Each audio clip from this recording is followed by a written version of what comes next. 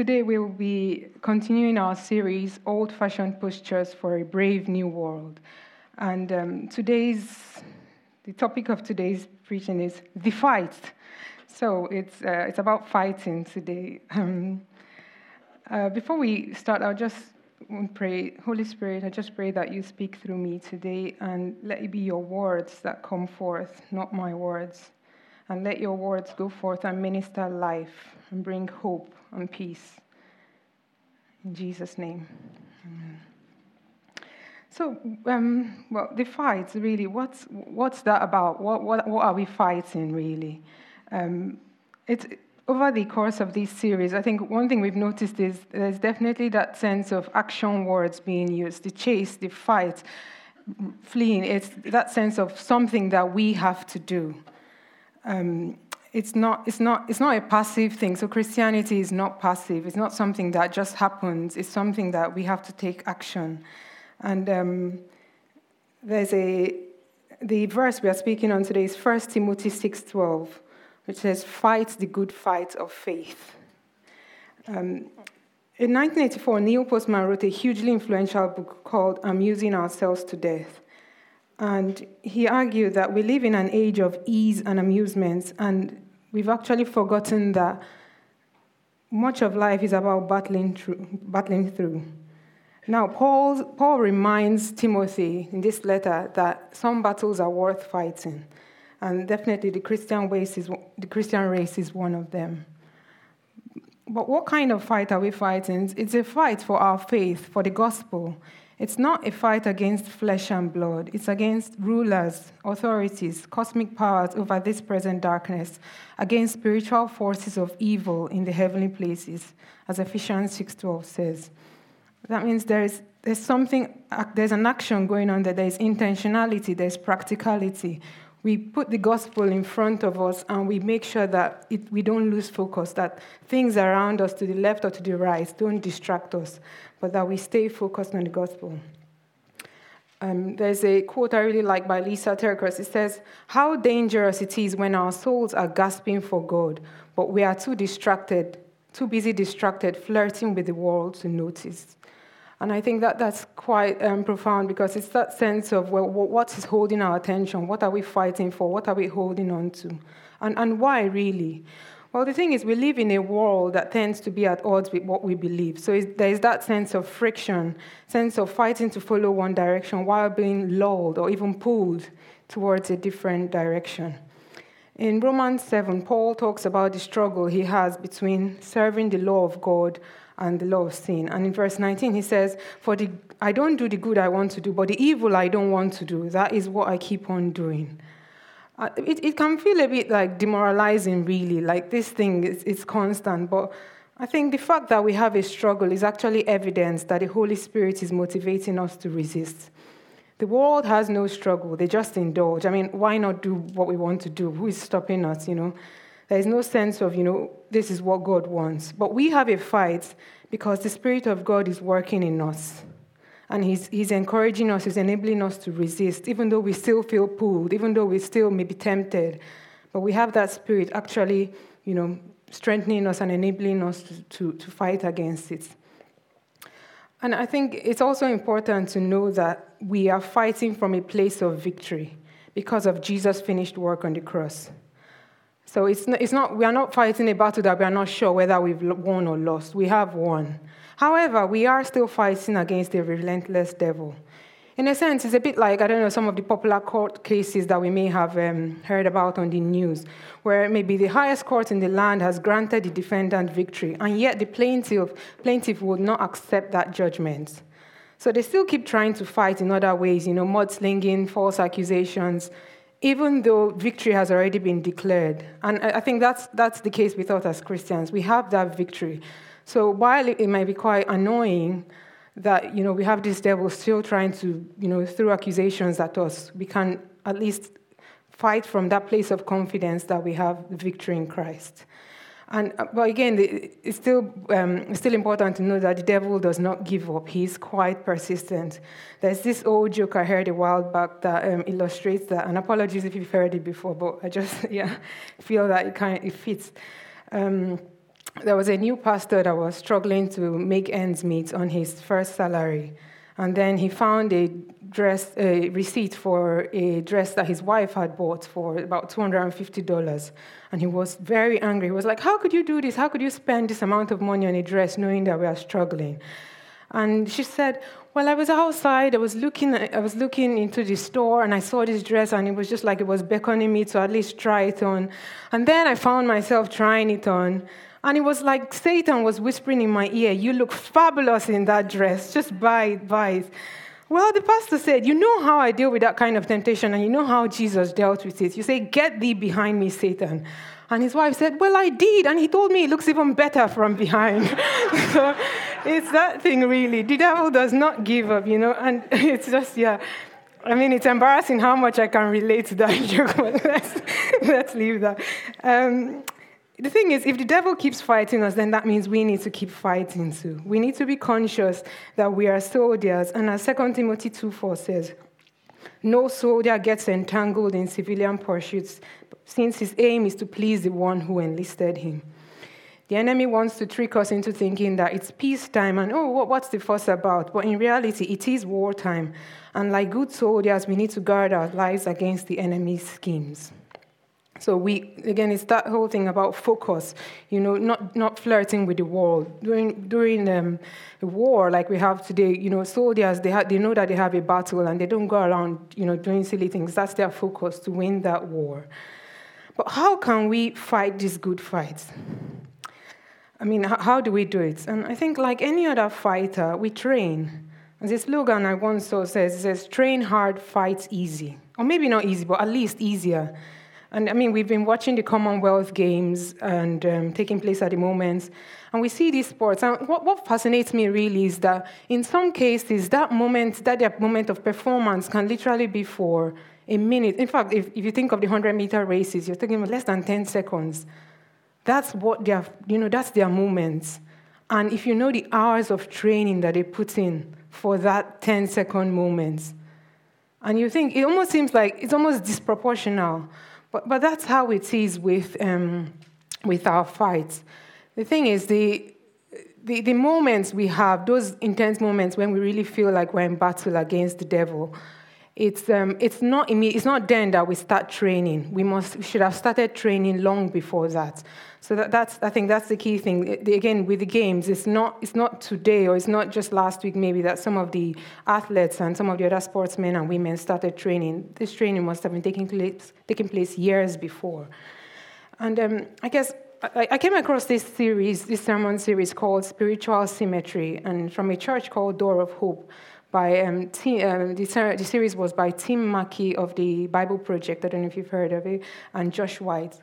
And I found it really inciting and helpful. And I would recommend that if you can listen to it, you do so. It explores biblical and historic spiritual practices that mark the life of a maturing follower of Jesus.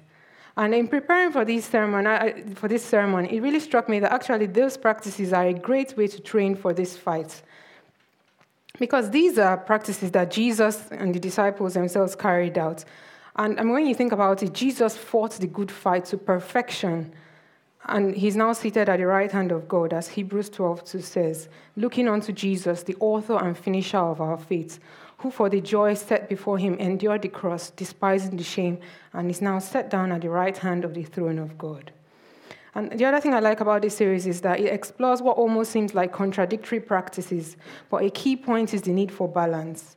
Now, I can't go through the whole series in this sermon, but I would just like to highlight a few practices and maybe focus on a few of them. There are 10, but jumped into 5. They're serving and being served, feasting and fasting, giving and receiving, work and rest, and praying and acting, and solitude and community. Now, serving and being served, there are 2 elements of that. There is serving God and serving each other. Romans 12:1 says, I beseech you, therefore, by the mercies of God, that you present your bodies a living sacrifice, holy, acceptable unto God, which is your reasonable service. And Mark 10 says, the Son of Man came to serve. So there's that element of serving God. But as D.L. Moody says, the problem with a living sacrifice is that it keeps crawling off the altar. So it's a daily battle. We need to come every day to say, Lord, I'm going to serve you today. It's not a one-off thing. It's constant. The other thing is, before Jesus died, one of the things he said to his disciples in John 13:14 was that we should wash each other's feet. And there's that sense of, supporting each other, serving each other. But again, it's about balance. There are two parts. There's serving, so it's good to serve, but it's also being served. And there's an element of, I guess, humility in being served. I think sometimes some of us, we find it hard to, ask for help, to be served by others, because we are so used to being the ones who serve. And I think there's that element of, actually, as a family of God, we should not just, we should serve, but we should also be willing to be served by others. And then there's feasting and fasting. The Bible says in Luke 7:33 and 34, for John the Baptist came neither eating bread or drinking wine, and you say he has a demon. The Son of Man came eating and drinking, and you say, here is a glutton and a drunkard, a friend of tax collectors and sinners. So we see, and obviously, Jesus' first miracle was at the marriage of Cana. So we definitely see that Jesus was somebody that was, feasted, really. And the whole point of celebration, of feasting, is that sense of being aware of God's goodness, being aware of this is what God has done in our life. So God is happy with us to feast, But again, there's fasting. So it's not an either or, should I feast or should I fast? It depends on, what's happening in life at that point in time. When the Pharisees told Jesus, well, why are you not fasting? He said, the bridegroom is here. Are we going to fast now? We rejoice now, and then later on we fast. But the interesting thing about fasting is that Jesus also expected us to fast. It wasn't a question of, a suggestion. It was a practice that he really expected, because when you read the Bible in Matthew 6:16, he said, but when you fast. So it wasn't if you fast. He actually expected us to fast. And in that fasting, there are so many Bible verses that talk about how we fast, not making it... not doing it in such a way that everybody can see, but actually using that time to really spend time with God, and also, giving to others. So there's a fast that pleases God, and there's one that doesn't. And I think I will encourage us to, read up on this. But this is definitely a practice that can really help us, because the thing about fasting is that it helped us to bring our body under subjection. So it's not my body that is leading me. It's not my body saying, I'm hungry, go and eat now. It's a way of telling your body, actually, you're not in charge. My spirit is in charge, and right now I want to spend this time focusing on God. So I'm not going to feed into my desire to eat or whatever, you're fasting from. I'm going to instead use this time to worship God, both practically, and spending time with Him. And then there's also giving and receiving. Luke 6:38 says, give and you will receive. Your gift will return to you in full, pressed down, shaken together to make room for more, running over and poured into your lap. The amount you give will determine the amount you get back. Again, it's that sense of, giving as a form of worship. So we give our time, we give our resources, we give to those we see around us, and to God. And we also receive. We receive from others, because, like I mentioned earlier about serving and being served, it's that two-way thing. There has to be a balance. It's not just only giving, but also being willing to receive from others as well. Work and rest is another one. This is quite an interesting one. I was listening to it recently, and it talks about, it's not just a case of working Monday to Friday and then resting. But it was very interesting focus on what Sabbath actually means, and that sense of was when God, rested on the seventh day. Was it a case that He was tired of creating the world? But actually, it wasn't that. It wasn't that He was tired. It was after He had created man that He rested, and that Sabbath is that sense of fellowshipping with God, and we can fellowship with God during, while we work. The Bible says that there are so many Bible verses that talk about walking, and because it's important that we have that purpose. But it's also not just working for the sake of it, but it's work as a form of worship. We derive value from God, not from our work, and it is because of that value that we derive from God that we are able to worship Him through our work. So work is a form of practical worship. It's, doing what God wants. in our workplace, serving God in our workplace, in whatever we do.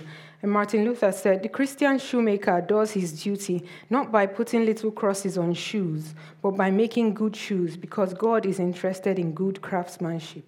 And there are different ways our work can honor God. When we think about what God does and how we can serve God, I was listening to a series on this, and it talked about how the various ways that we work, and in some ways bringing order, bringing joy, making things more beautiful, making provision, releasing potential, or creating a context in where people can flourish.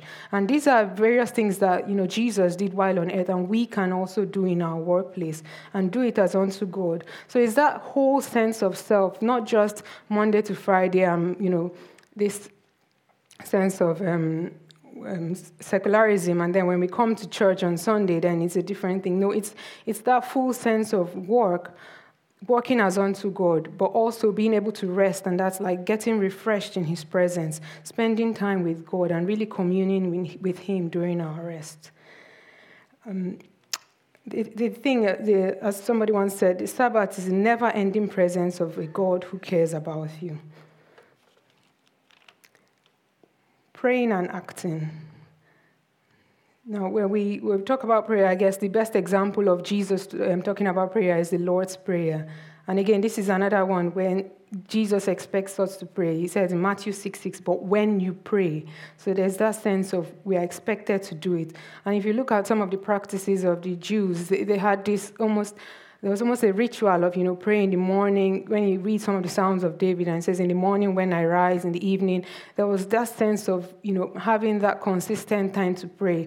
And while it may look like maybe a ritual that we don't need to, what we don't need to do anymore, actually, it can be quite helpful to have that sense of, in the morning, starting your day with God, in the afternoon, recentering yourself in God again, and then in the evening, just reflecting on the day and again, spending time with God. And the Lord's Prayer in Matthew 6:9-13 is the best example of this sense of praying and acting. When the disciples ask, how should we pray? And Jesus says, our Father in heaven, hallowed be your name. Your kingdom come, your will be done on earth as it is in heaven. Give us today our daily bread, and forgive us our debts as we forgive our debtors. Lead us not into temptation, but deliver us from the evil one. Now, there's that sense when you read the Lord's Prayer, there's no my, actually. It's very much an our. There's a collective thing there that we as a church, we ask for our daily bread. And when I was listening to the series, one of the things that Tim said that really struck me says, when you pray the Lord's Prayer and you say, give us today our daily bread, if you already have your daily bread or your monthly bread, even your yearly bread, if you have enough resources for that, when you pray that prayer, there's that sense of thinking, well, who do I know that does not have the daily bread? Who can I be an answer to prayer for? And that's where the prayer and acting comes together. That's where there's that sense of, while it may seem, some people say, spend time praying, we don't do any action. Actually, there should be that sense of both. And we get that from the Lord's Prayer. The other thing is, so it's not just me. It's a sense of not just what God can do for us, but what we should do for others. And there's also the line that says, lead us not into temptation. And how do we avoid temptation? It's 2 Corinthians 10:5 says, we take every thought captive. In the New Living Translation, it says, we capture rebellious thoughts and teach them to obey Christ. And it's quite, if you almost think of that figuratively, it's like, I remember reading this in a book somewhere. It says, when a thought comes, how do we respond? Do we host the thought, offer it a cup of tea and some biscuits and let it go on and on until we believe whatever that thought, it develops into something more and we believe it?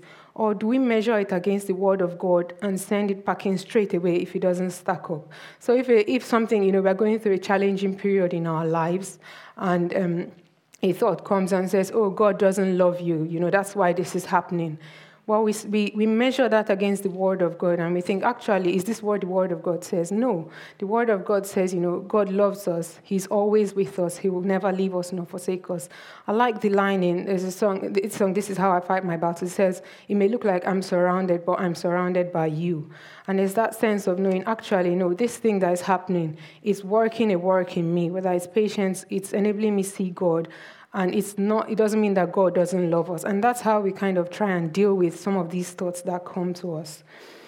And the last one is solitude and community. Again, it's that sense of, it almost seems like two opposite things, but both of them are equally important. When we read about the life of Jesus, we see that he spent a lot of time, just with the Father. He would go away just by himself. A classic example was just after his baptism and before he chose his disciples in Matthew 4, 1-11. He, went to the desert for 40 days, and there was nobody else. It was just him. And he spent that time with his Father to recharge, refresh himself in God's presence. And that's something we can do. It's about intimacy with God. It's about focus, saying no to everything else, saying yes to God, self-denial, freedom from the perceptions of others. And the thing is, the more time we spend with someone, the more we tend to become like them in their mannerisms and all that. So it's about that sense of spending time with God and being recharged. And I know it can be really hard when, there's so much going on. I guess my best example of doing this was one Saturday while I was doing housework, and I just, it's about, what do you do when you spend time with God? And there was this particular song I started listening to, and I had it on repeat, and it's probably like 1 or 2 lines, but I must have had it on repeat for hours that day. And even though I was doing housework and all, I really felt a sense of God's presence, so that by the end of that day, I felt like 100 demons couldn't have convinced me that God wasn't, Yahweh in my life, even though at that point in time I was facing a few challenges. And I think unfortunately, I wish I could say I do this a lot, but sadly I don't. And I can't even give a reasonable answer as to why I don't, but then it is part of the fight, I think. And then there's community as well. We have our church community and our wider community, so our neighborhood, our workplace. And God really, encourages us to spend time to bless others and be blessed, to encourage one another. And this is why community is so important. We also need people who can be honest with us and who we can be honest with, because accountability is so key in these fights. Psalm 141 verse 5 says, "Let a righteous man strike me. It is a kindness. Let him rebuke me. It is oil for my head." And I'm just really encouraged by the examples of healing on the streets, going out, and other things we do as a church to kind of serve our community.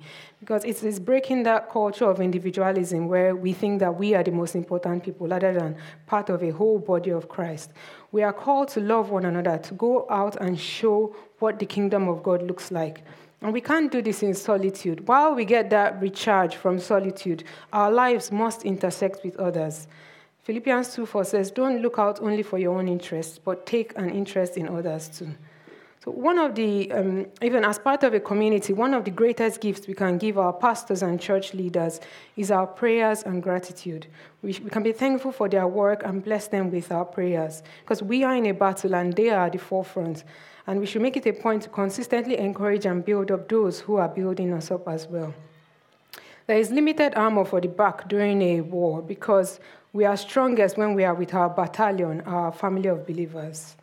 And I've just, so those are really the 5 or 10 practices, depending on how you kind of define them. And I think while it may seem really hard, but it's the thing about these practices is that it's the devotion that drives the discipline. We have to be persistent, and it's a daily fight. The practices won't feel natural in one day. If we think of the athletes, the example I gave earlier, I remember when, just anything that we have to do, there has to be that consistent, practice of that thing. As Ralph Waldo Emerson notes that without action, thought will never ripen into truth. I remember once when I was studying for a qualification, and when I started when I started studying, it was around winter, and I had to wake up really early, like ridiculous o'clock to study before the kids woke up. And I remember how hard it was those early days, just fighting sleep, but knowing that if I didn't study, I wasn't going to pass my exams. And I had to write about 14 exams over the course of 2 years. And the thing with practice is that as you keep doing it, your body gets used to those things, and those practices. And I remember the day I finished my last exam, it was a Friday, and I remember thinking, thank God I don't have to wake up early again. And I was just like, yeah, I'm going to sleep and, have a line. And by 3 o'clock, my eyes popped open, like I couldn't go back to sleep. I was so pissed. I was like, sleep, sleep, sleep. You don't have any exam. No, I couldn't. It took quite a while, actually, before I could get out of that, habit of waking up so early to study. And I think that's how it is with these practices. When we start them, they feel a bit alien. But as we keep doing them, we are able to really build them into our life, so much so that we do it almost without thinking. And again, the other aspect of it is how putting it into our daily lives. I remember my kids had watched the Riverside Performing Arts performance of Elma. And it's a very interesting play, and the theme of it was about not rushing, but taking time to, enjoy the world. And one morning we were getting ready, and the school run can always be quite a challenge, let's put it that way. And we were getting ready, and I was like, hurry up, put on your shoes, put on your this. And then my youngest son started singing, time, time, time, we don't need to rush. And that is from the play. And I was like, you've got to be kidding me. But actually, when I thought about it, I realized that, he was right. Yeah, I thought, I'd listened to this, I'd watched this play, and then I was going about my business, not letting it actually impact me. But he remembered it. Granted, it was the worst possible time, but at least he did remember it. And then, so it was, it's just that thing about, really allowing ourselves not just hear something and walk away, but, putting it into practice. And the other thing, I would like to emphasize is that we are fighting from a place of victory, from a position of power with the help and power of the Holy Spirit. We are not doing it on our own. We have the Holy Spirit working in us, and we have our family of believers. And I was asking a friend, while I'm speaking on this, do you have any thoughts on this? And he said something to remember is when you fight, sometimes you endure punches and bruises. And I think it's important to remember that God loves us. He hasn't left us to fight alone. And when we fall, we can ask for mercy. But we shouldn't beat ourselves up, because as Richard Hipp says, there is more mercy in Christ than sin in us. And I just want to round this up with my own experience of, in a sense, failing at, fighting. And there's this quote by St. Augustine, and he says, "But my sin was this, that I looked for pleasure, beauty, and truth, not in him, but in myself and his other creatures, and the search led me instead to pain, confusion, and error." And in my case, there was something that I felt God wanted me to give up, because it was taking a lot of time that, I could have used to better serve him and do other things I felt he wanted me to do. And I had this sense, so in a sense for me, it was like that fight of, prioritizing God. And I wish I could say, I breezed through it, but actually I didn't, in a sense I failed. And I remember last Sunday, or rather last weekend, just having this sense of feeling really rubbish, that I was supposed to be speaking on fighting, and I was not successful, doing my own fight. But two things happened that weekend. One was that I watched a movie. It's based on a book called Redeeming Love by Francine Rivers. And the movie came out recently. And it's just really about the story of Hosea, where, if you haven't read it, it's his God calls him to marry a prostitute. And she keeps going back to her prostitution, and God keeps telling him to go back and fetch her. And it's that sense of, being that symbol of God's love for us, and we keep going back to our sin, and yet he keeps coming back to fetch us. And there's a particular scene in the movie where she wants to run back to prostitution again, and he drives up to her, because he has gone to fetch her before, and he drives up and meets her. There's about a 20-mile journey between the house where he has taken her to and where she was carrying out prostitution, and she's walked for about a mile by this time, and he catches up with her on his horse and comes down, and she's running away, and she's so angry that he's followed her, and she slaps him and says, "You don't own me." And actually he didn't try and drag her back. He just gave her a flask of water and said, "You're going to get thirsty." He gives her a coat and says, "It's going to get cold later on." And, and then he says, "You know what, this way, 1 mile this way is home, and 19 miles this way is paradise." And Paradise is the name of the place where she was working as a prostitute. And he says, it's your choice, you make that choice. And, well, so he drives off, he rides off rather, on his horse. And she's standing there, and, the film shows about a couple of hours later, she comes home to him, so she makes the choice to actually go back to him. And she walks in, and she's so tired and hungry, and I think she's expecting him to almost, mock her for coming back after running away. But actually, he just gives her some food, and when she finishes eating, he starts washing her feet, which are dusty and bruised, and she's just, so touched. And she asks, why are you doing this? And he says, because sometimes 1 mile can be harder to walk than 19. And there's that sense of sometimes when we've started our battle and we feel like, oh, forget this, I'm never going to do this. Actually, we should never feel, because that's the devil lying to us, saying there's no point, you won't be successful, just forget it. We should always remember that God is willing to take us back, and even when we make mistakes, he's there for us. And I think the second thing that happened that weekend was on Sunday when I came to church, and during the song worship, the song they sang was that, oh, the overwhelming, never-ending, reckless love of God. And it just kept ringing in my ear all weekend and the day after. And it was just a sense of God reminding me that, look, you might feel like you failed in this, but actually I love you, and you can always start again. And really, that's where I'd like to end, in that we are loved by God, and we are not fighting on our own, but we are fighting from a place of victory.